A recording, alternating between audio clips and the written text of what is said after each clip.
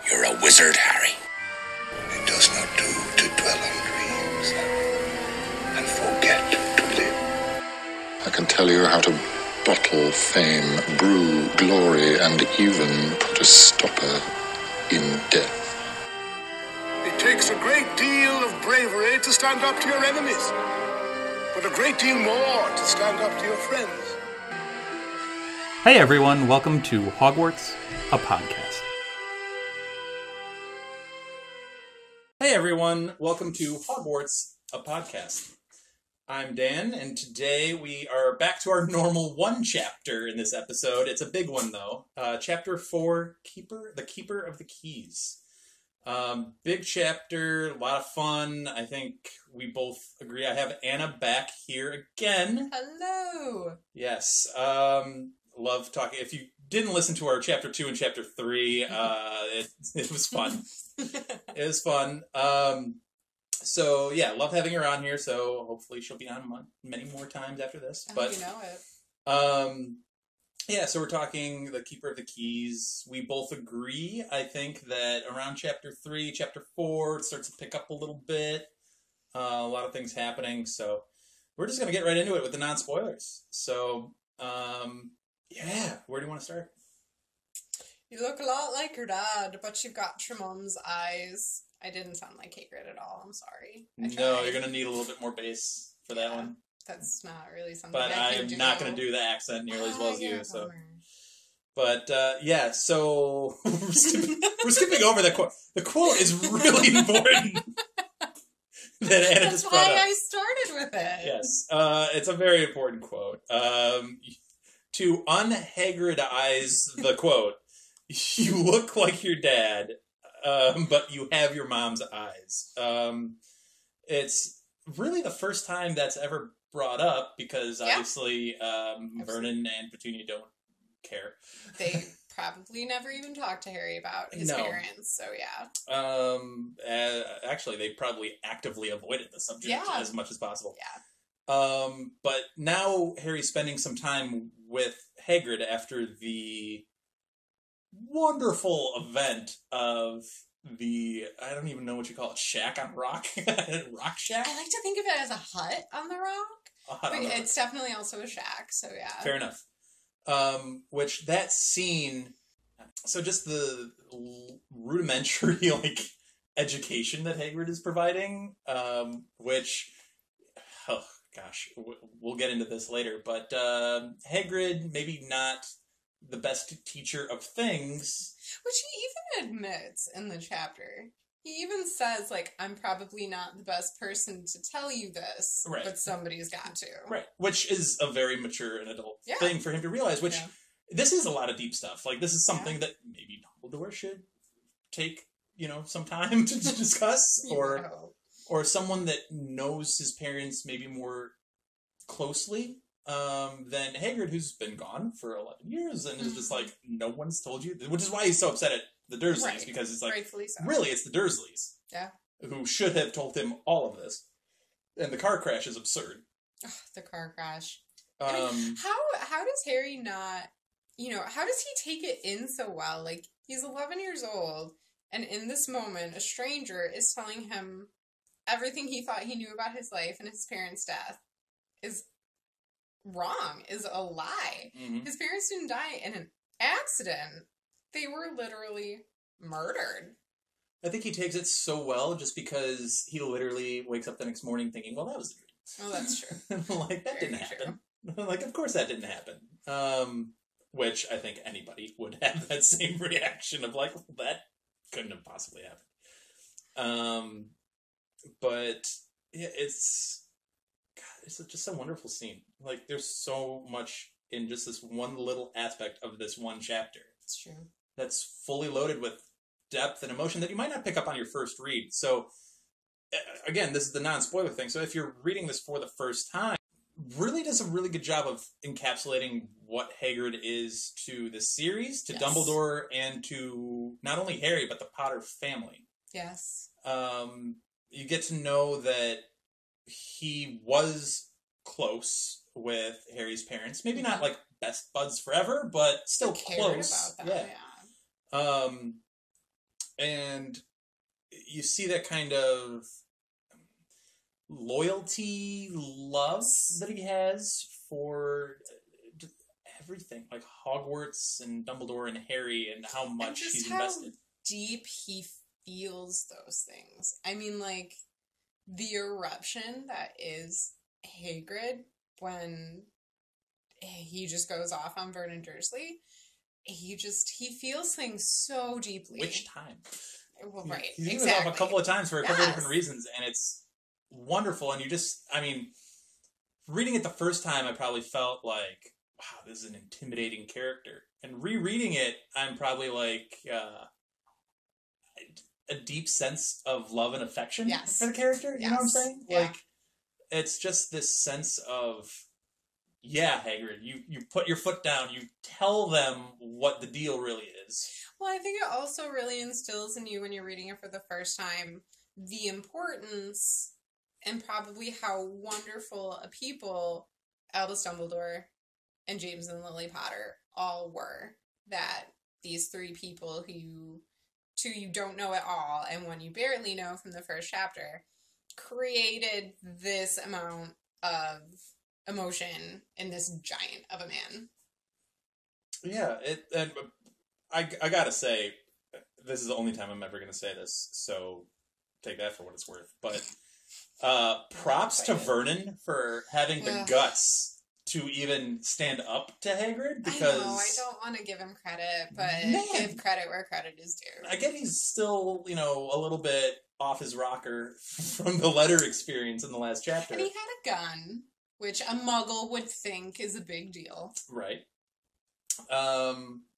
Yeah, and but again, with Vernon, it's like, okay, at what point do the letters get to a point? At what point are you like, there is a massive dude. Stand down, Vernon. That just knocked down the door. What are you doing?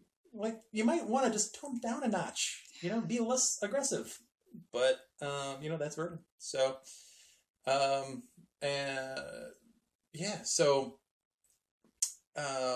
Hagrid in that shack, or shack hut, is such a wonderful character, even though he's angry and threatening and borderline violent. It's like hurting me to hear you describe him that way, because this scene makes me love him so much. But yes, all of those adjectives are accurate. They apply. Yeah, they're accurate. By the way, how we talked about Hogwarts just in general with their letters being savage. Like, literally in this chapter, they're like, spot on floor of hut in C, or whatever the letter is. And I'm like, savage. Hagrid goes up 10 notches. He literally is calling Dudley fat. He literally puts a pig's tail on Dudley. Then, not only does that, he's like, well, I guess the magic didn't work because he was already so pig-like. And I'm like, Hagrid! Whoa! Like, you're coming with straight fire here. Like, my goodness. Also, let's talk about how Harry is, like, not at all scared of him, despite all this savagery that Hagrid is bringing. Yeah, Harry loves the pigtail on Dudley, because that's just magic. And it's amazing. And the pink umbrella really sets the whole thing off. I know, it's so great. It's beautiful. No, it's a great scene to start off the chapter, and it's it just gets the whole ball rolling with the rest of it.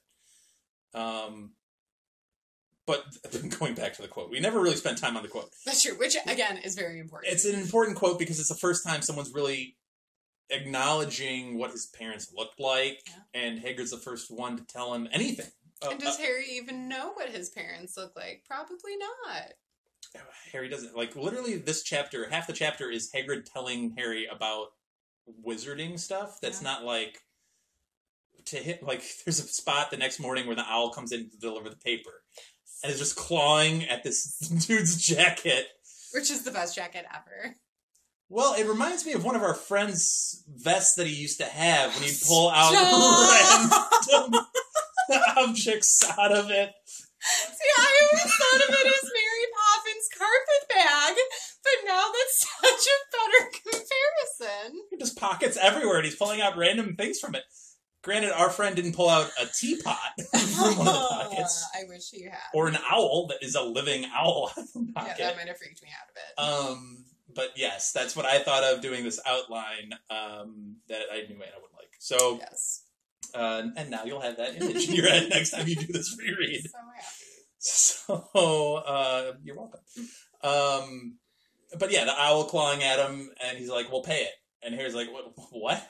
Like, with what are you talking about? Oh, with the nuts. Like, what the heck is that?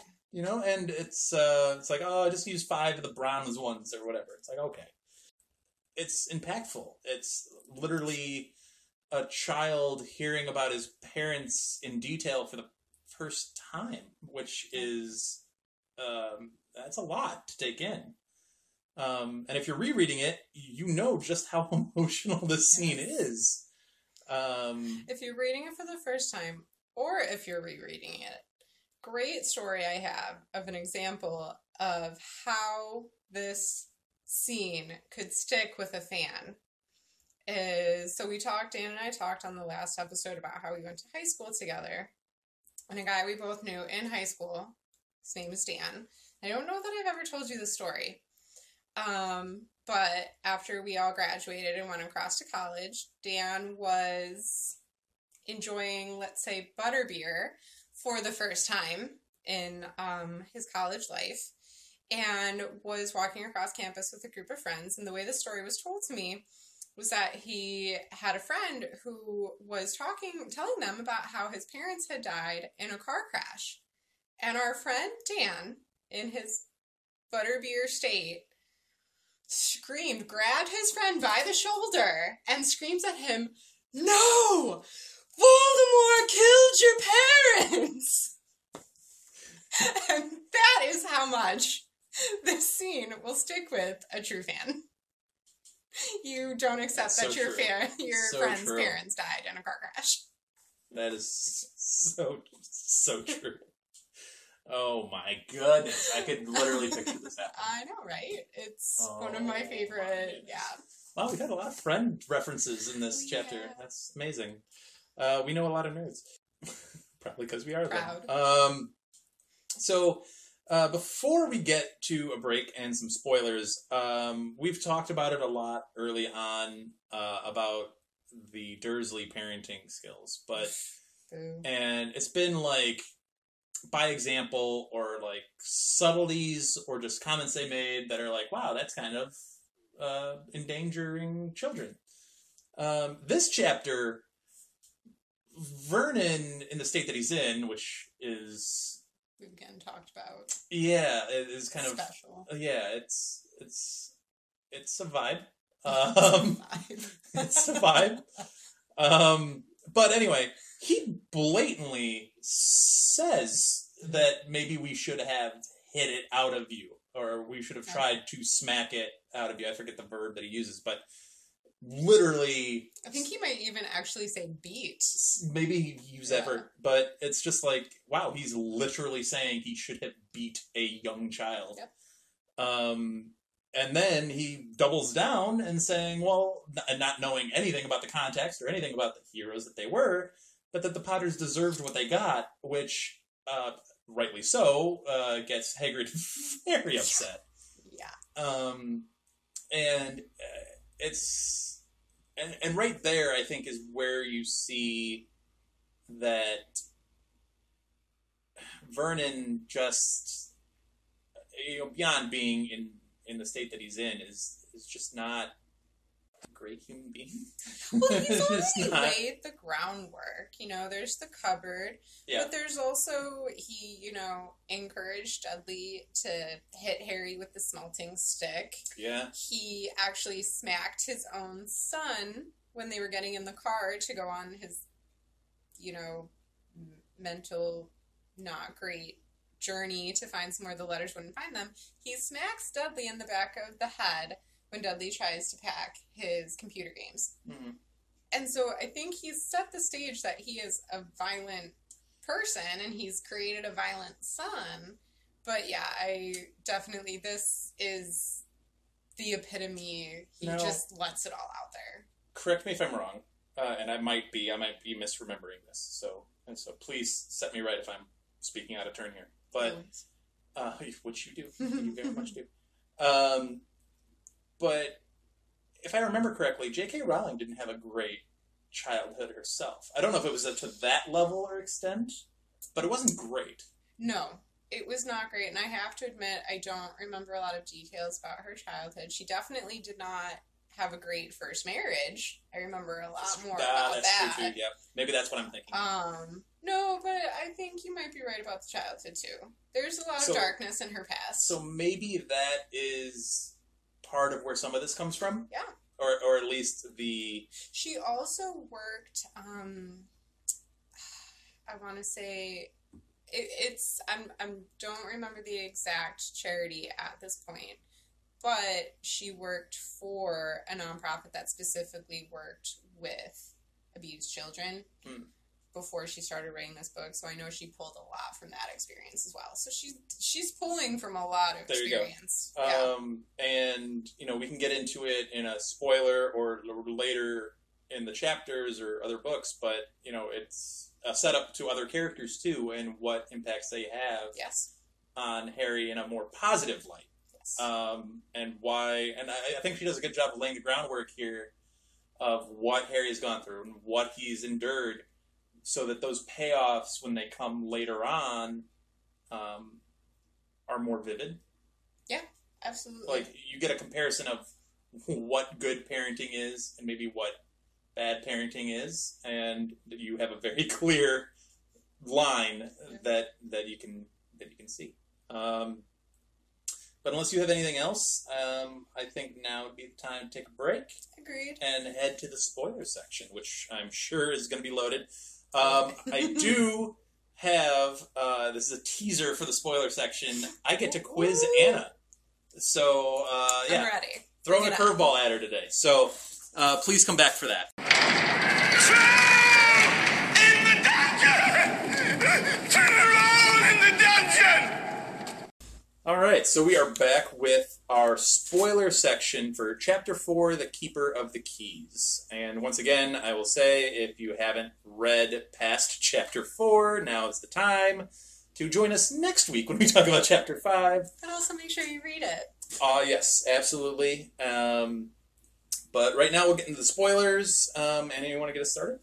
Hagrid's quote about how Harry looks like his dad has his mom's eyes. And we kept saying how important it was, but we never actually addressed why it's important, which is probably better that we do it in the spoiler section anyway. So, I mean, personally, I would probably start with talking about why it's important he looks like James, but... So, I'm just going to cut in right now and just say, Anna's playing this very slow and very cool, but she is a massive James Potter fan.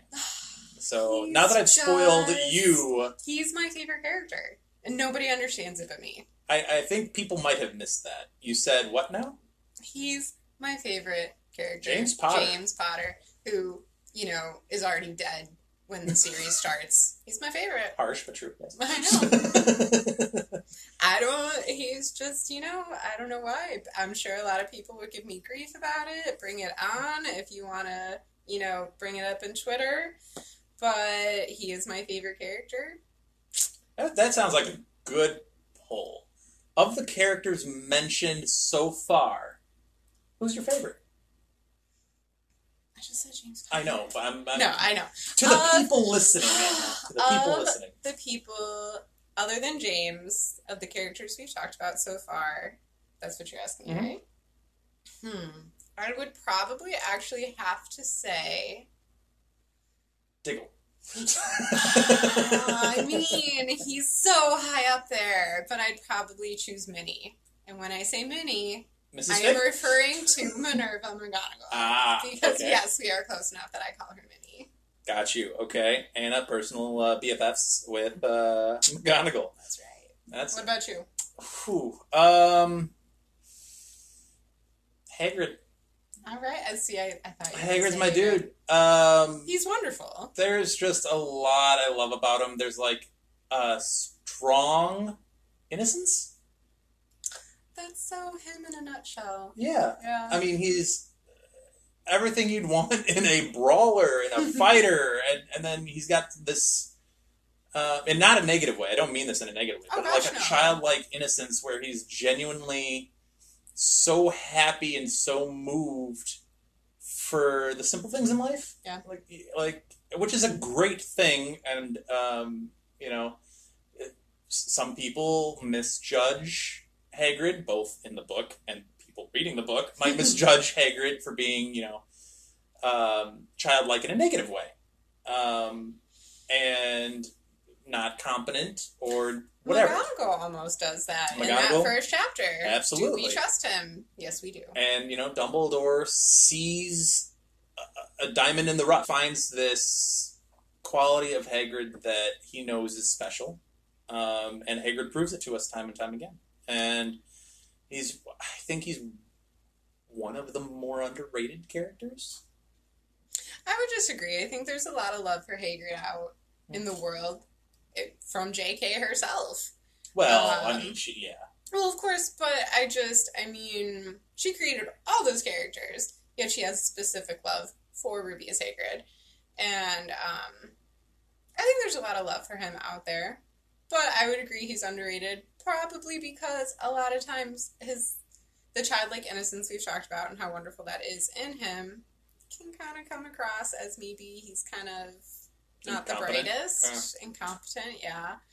But it's also just such a wonderful part of who he is. It's a flaw in some situations, and it's an incredible asset in other situations. You also realize we still haven't talked about why his quote about Lily and James is so important. Take it away, Anna. We'll have that poll up on the Harry Potter Twitter. It's at HogwartsAPod. Check out that poll. I will have it up very, very soon. Yes. Now, the floor is yours, Mrs. James Potter, who's not named Rose. Yeah. So, obviously, despite my love of James, the more important part of that quote is Harry's eyes.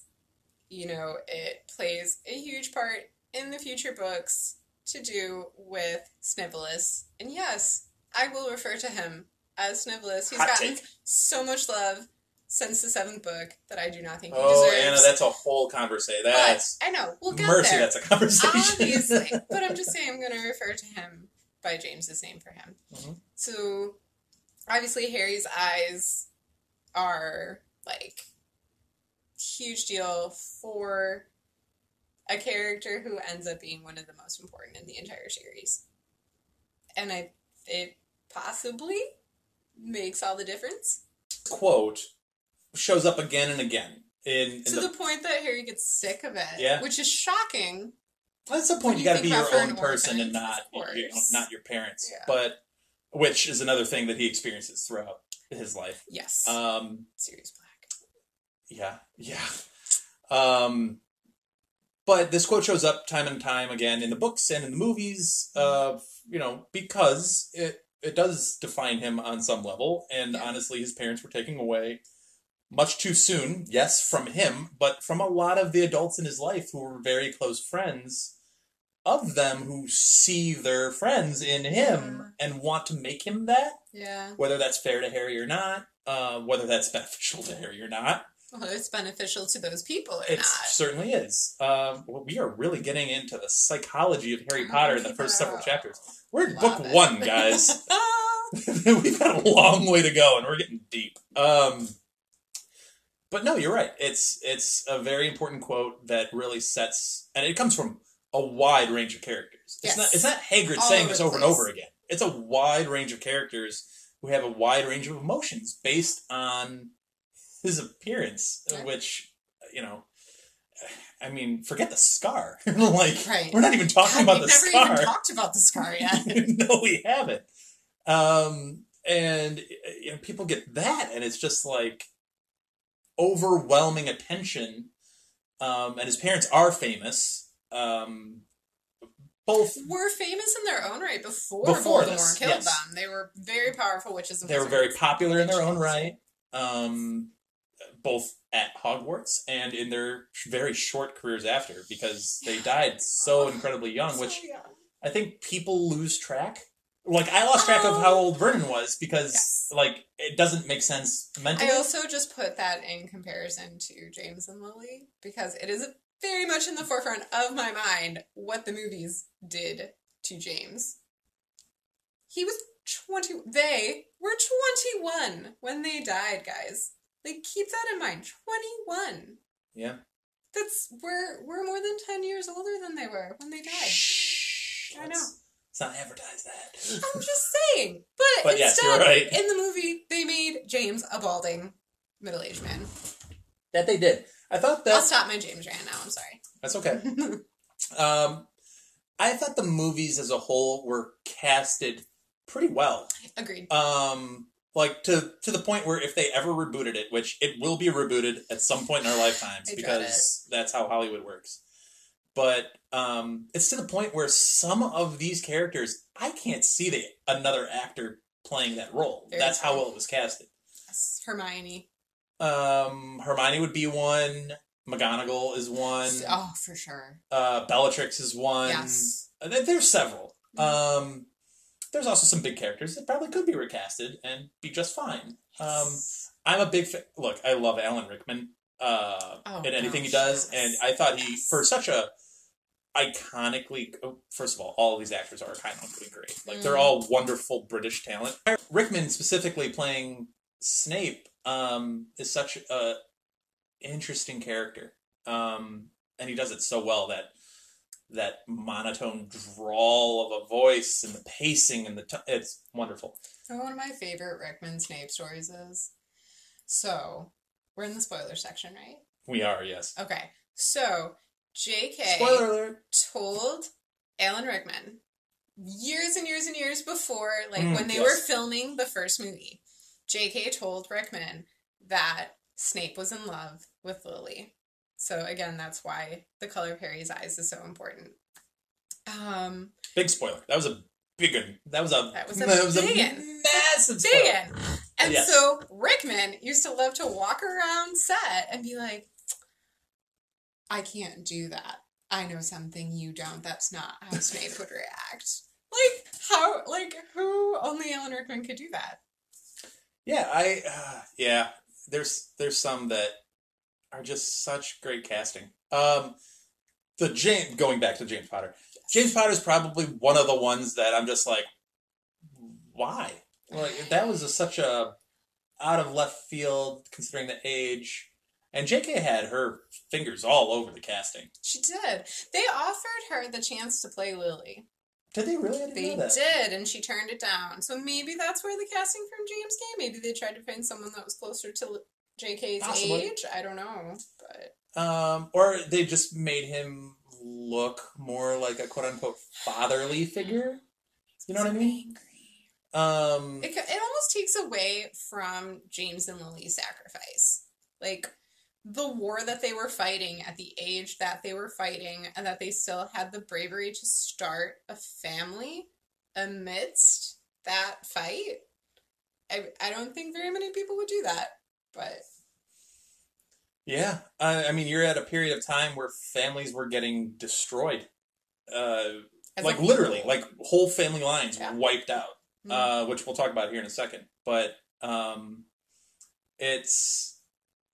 it was a very dangerous and odd, and they, again, particularly for them being so young, they were in the thick of it, on the front lines, doing a lot of important work for the Order at that time. So their story is fascinating, really. Yeah. And we can get deeper into it when more of their story is told, both,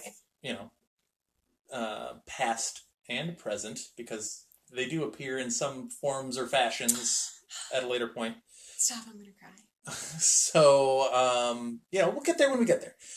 But unless you have anything else on James Potter... That's okay. My love for him will live on. Okay. So I mentioned, like, during that war, which was the first Wizarding War, at least with Voldemort concerned. I'm sure there were wars that involved wizards. Professor Binns can go over that later. But yes, that's right. I know the history of magic, teacher. Our families were wiped off. Yeah. Entire family lines gone. Voldemort really did not.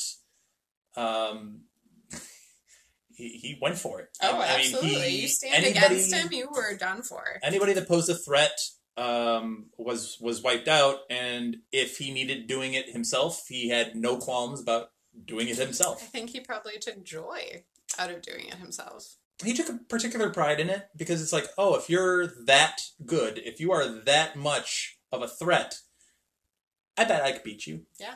I bet I could take you. And he was 99.9 times he was exactly right.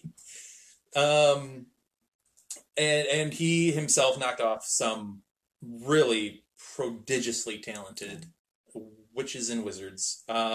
Witches and wizards close to characters we will grow to care about that you wouldn't even know. You know what I mean? Yeah. Pruitts. The Pruitts are probably the closest. So in this chapter they mention the McKinnons, the Bones family, and the Pruitts. And, the McKinnons, we don't know a lot about. Why? Because they were wiped. They were completely eliminated from the equation, which is incredibly sad. And, this is a spoiler section. So we get a story later about how one of the McKinnons, Marlene, was killed moments after a group picture of the Order of the Phoenix. Oh, yeah. So you get that sense too, which I'm sure we will bring up again when we get to Order of the Phoenix. But that's really all you get of the McKinnons. Yeah. Which is unfortunate. Probably also partly because the people who probably knew the McKinnons were also wiped out. Yeah. Yeah, So other than the members left. of the Order that survived, which live on to tell those stories. Yeah. And they were phenomenally talented in their right. But that's one wizarding family that was crossed off. The Bones family was a little bit more lucky in that not the entire line was eliminated. The more aggressive versions that were out and about at that time were. Yes. The ones that were kind of doing the most damage for the Order were eliminated. But then you have... Eventually, since we're in the spoiler section, more Bones are eliminated. Almost by all of them. Voldemort himself. I think there's only one left remaining after this story, after this series. Well, we never really find out much about Susan's parents. I think they were killed. I'm pretty sure. I think the only one mentioned specifically is her auntie. Maybe.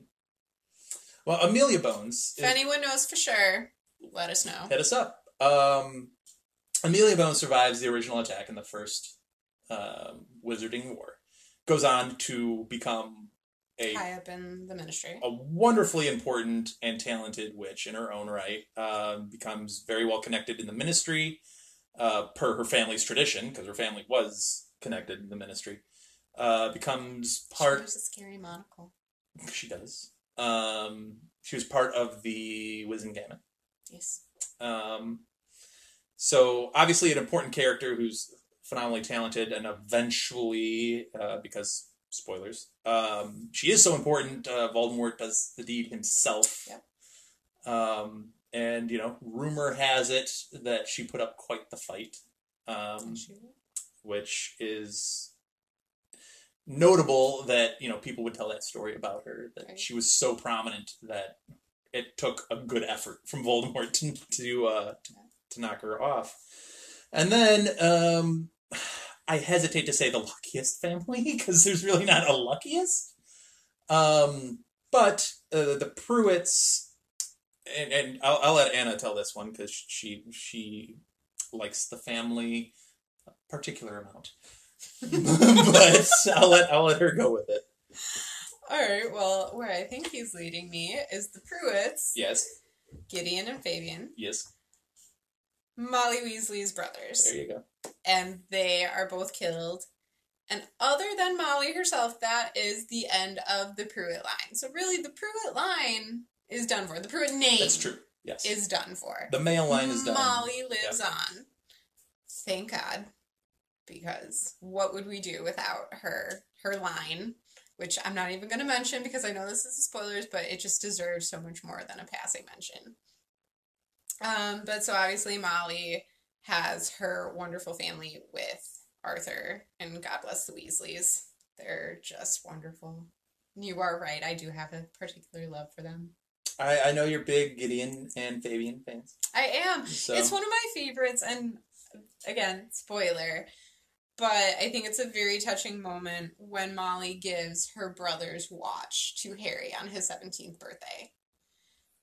And it's just, it's such a telling moment of how much Harry has come to mean to Molly, that, the last of her original family, that she would give a watch, which is a meaningful thing in the wizarding world, to Harry. I do have a special place in my heart for Gideon and Fabian. Yeah, so, and, unfortunately the series goes on, and they aren't the only ones to fall. No. But it's a nice, interesting look at Hagrid kind of retelling some of the old history. Yes. Of the war, and what he has experienced and friends that he's lost, and it's they're still getting over it. It's a decade later and they haven't recovered. How could you? It's it's it was an 11-year war was the first Wizarding World. Something I think like that. They it started mentioned... in the early 80s or something like that. Yeah. Well, the 80s timeline. Yeah. Well, yeah, but how do you recover from the loss of that many people who are close to you? If we're comparing this to the real world, it's a lot like World War I and World War II. Yes. It's death and devastation reign, and people are like, that can never happen again, because that was insane. And then not very long after, you go for round 2, and it's just like, the people that survived from round 1 are just like, you don't know what that was like. Well, especially because, World War I and World War II, yes, obviously. But in the Wizarding Anna World... likes her history, by the way. Same person, I do, particularly the World Wars, which make me sound really awful, but... You're just a history nerd as well as a Harry Potter nerd. That's okay. On the Harry Potter nerdness, the fact that both horrible wars come from the same man, I think it's that added extra fear that it's like, exactly what it's going to be like in the second Wizarding World, because you thought Voldemort was gone. Well, some people thought he was gone. And then he's back, and he's powerful, and he's starting it all over again. And is he defeatable? You thought you defeated him, you thought Harry defeated him, but he's back. And now he's upset because he lost the first one. Yeah. So if you thought he was mean and vicious and awful the first time, now he's coming back with an attitude. Yikes, spikes. So, before we wrap this episode up... What's the time? This is the trivia question that I have... Bring it on. For Anna. Okay. So, and I was kind of researching, doing some background, just looking up some Harry Potter stuff, because, I don't do that regularly, because I'm not a nerd. But I landed on something that I thought was interesting. It is something that's not book canon. So there is that. So I'm not holding... Purist. I know, I'm not holding you to the highest standard. But it is something that you might be able to get anyway. I can give you a pretty good shot at it. So it has to do with a little bit of the McKinnons and the Bones and the Pruitts. All right. In older families. Okay. So there was something that was mentioned in the Wizarding World, which was formerly Pottermore. So if you're not familiar, J.K. Rowling has posted some short stories or some paragraphs or some whatever background information on the books. A lot of things that she wrote but couldn't fit into the series. Her personal notes, her personal, whatever. Yeah. One of those things is called the Sacred 28. Are you familiar? I'm not. Okay. I feel like such a bad fan. Oh, you're not. This is fine. The Sacred 28 was supposedly a book written in the 20s or 30s by an anonymous author. And what the book was about was the sacred pureblood families that are still truly pure blood in the 1930s. So the sacred pure blood family is still pure blood in the 1930s. There's 28 of them. Why are we talking about this? We don't care about pure blood, half-blood Muggle-born. For the record, there are some on here that you should have no idea what they are because they're never mentioned anywhere other than this. So I don't put those on you at all in any way, shape, or form. But there are some that are very gettable, and I can give you a hint at some point if you're starting to slow down or get stuck. We're talking about 20s, 30s. They're still pure blood. The 20s or 30s. All right. Truly pure blood. Malfoy. Malfoy is one of them, yes. Dumbledore. No. What? Dumbledore is not one of them. Stop. Interesting. All right. Potter. This is the one I was waiting for you to say. No. Stop. What? I have an answer for that, but finish this, and I have an answer for the Potter one. Black. Black is one, yes. Lestrange. Yep. You're on the right track. Keep thinking that line, that genre of family. Well, right, obviously. Crouch. Yep. All right.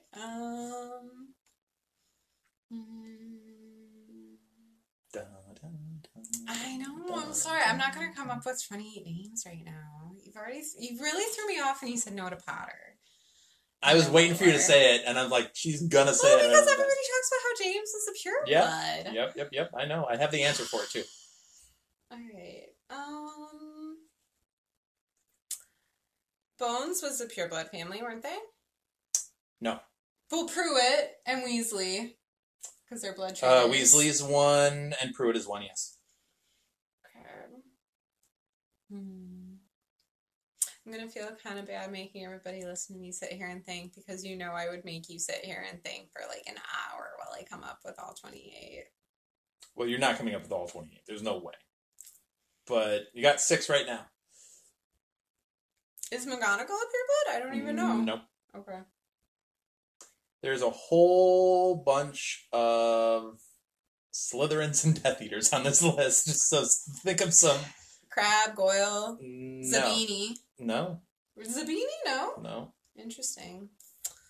What was Malfoy's wife's name? Greengrass? Yes. Very good pull. Very good pull. Very impressive. How many of you guys going through this list in your head got Greengrass? I'd love to know. Pull that one out. Don't be too jealous. Very impressed on that one. I don't know, maybe Parkinson, Bulstrode. Parkinson and Bulstrode. Both. That's 10. Flint. Flint's another one. That's Montague. 11. Warrington. None of those. Neither of those two. McNair. Nope. Avery. Thought, Avery's one. Oh, you love Dolohov. Is Dolohov on there? No, I do. He's a great character, but no. Is he? I don't know. I think I might have exhausted my name of Slytherins. You haven't exhausted your list of Death Eaters, though. There's a couple of prominent ones. Let's see, is it Crouch? I said Lestrange. Thickniece? Nope. It's not actually a Death Eater. He's not a Death Eater. Yaxley? Did I say Yaxley's one. Right. Brookwood? No, close, though. There's another... Is Karkaroff a pure blood? Grindelwald? Nope. Although you're kind of close on that one. Grigorovich? Closer. Ollivander? There you go. I can follow that train of thought. I don't know, who else we got? There's 2 Hufflepuffs in there, too. Hufflepuffs? There's 2 Hufflepuffs. Scamander? No. Degree? Nope. Tom? No, he's Muggle-born. Hufflepuff. She doesn't like Hufflepuff, so I loved the fact that I was able to slip in this. Yeah, I feel like you did that on purpose. Yep. Smith. Hepzibah Smith. No. Ugh. Hufflepuff's up for those that didn't get that reference. But if you got Greengrass, you probably got that reference because that was a deep dive on that one. All about the deep dives. Come on now. Who are the Hufflepuffs? Abbott. Oh, duh. And a very vocal one who makes his presence known. Oh, what's Ernie's name? Yep. Ernie McMillan. There I didn't realize he was a pureblood. All right. We still got a couple more Slytherins. We got a couple more Death Eaters, and we got one. How many have I gotten? You got 15. All right. I feel like that's You're respectable. Over halfway. You're over halfway. There's still one Gryffindor that you haven't named. She is a Gryffindor, so she better get this. Of course I'm a Gryffindor. In Harry's year? Oh, duh. Longbottom. There it is. My goodness, how embarrassing. All right. Are you calling it after that one? Yeah.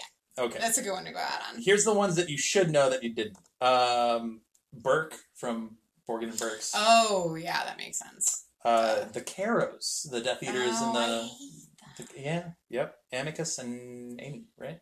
Amicus and Arrow. Arrow, that's it. So the Carrows, Gaunt. Oh yeah. Oh wow, that's embarrassing. No, that was a big one. Knot, who was both in his year as a Slytherin and then a Death Eater. Yeah. Two Death Eater, or a couple of Death Eaters that you missed. Rosier, who Karkaroff mentions. Yeah. Dead when Harry's coming up, but was a big Death Eater. Rowell, who's basically a massive, massive screw up. But yeah, he's one. Selwyn. I know. Yeah. Slughorn. I don't like Horace, but he's fine. I should know him. Travers. Yeah.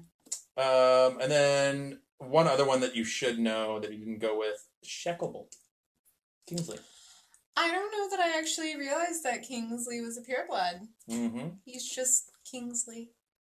Just Kingsley, who's one of my favorite characters. Oh, because I love him. Wonderful. The names that you have no idea and shouldn't know. Folly. Never mentioned. What was the other one? Oh, Shafiq? Shafiq? Yep, don't know that one. Never had that one either. So that was good. You got, 15?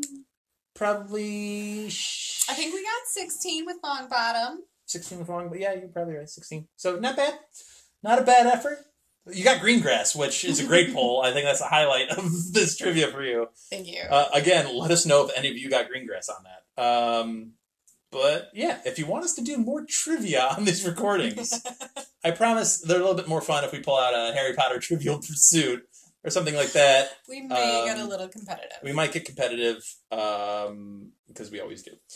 But yeah, so unless you have something else, I think that should wrap us up. No, I think that's a good way to end. Big episode, because it was a big chapter. So let us know what you think. Let us know your thoughts. You can reach out to us at HogwartsApod on Twitter. My personal Twitter is at Daniel_Allen44. Mine is at AC_Solger. And we are going to tackle Chapter 5 next week, so come on and join us for that. Thanks. Bye. Thank you for listening to Hogwarts, a podcast. If you like what you've heard, please click the subscribe button on your preferred podcasting app and follow us on Twitter and Instagram at HogwartsApod.